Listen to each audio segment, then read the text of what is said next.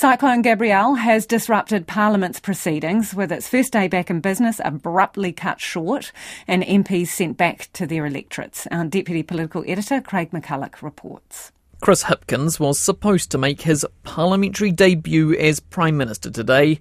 Instead, from Auckland and in bright orange hivers, he addressed the nation. It has been a very big night for New Zealanders. Just 3 times the country has declared a national state of emergency: the Canterbury earthquakes, the COVID-19 pandemic, and now this.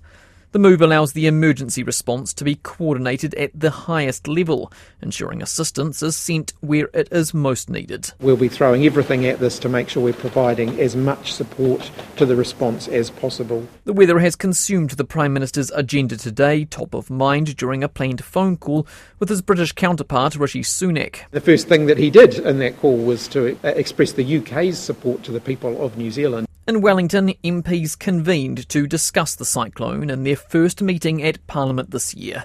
The politics for a moment set aside, with all parties swinging behind today's declaration. This is an emergency that is so large and so unexpected. There's been nothing like it since 1988. This is about New Zealand now. It's not about politics. It's actually about making sure we care about our Kiwis and our people. They need every support and every focus of leadership. The unity, though, could last only so long. MPs quickly butted heads in the House over the calamity's cause. I don't think I've ever felt as sad or as angry about the lost decades that we spent bickering and arguing about whether climate change was real or not. And I think a lot of people in the farming community will say the idea if only the government made them sacrifice a few calves would be delivered from the storm. I don't think that helps right now. The discord continued at the meeting's close, with MPs disbanded and sent home to their electorates. Parliament's business put on hold until next Tuesday.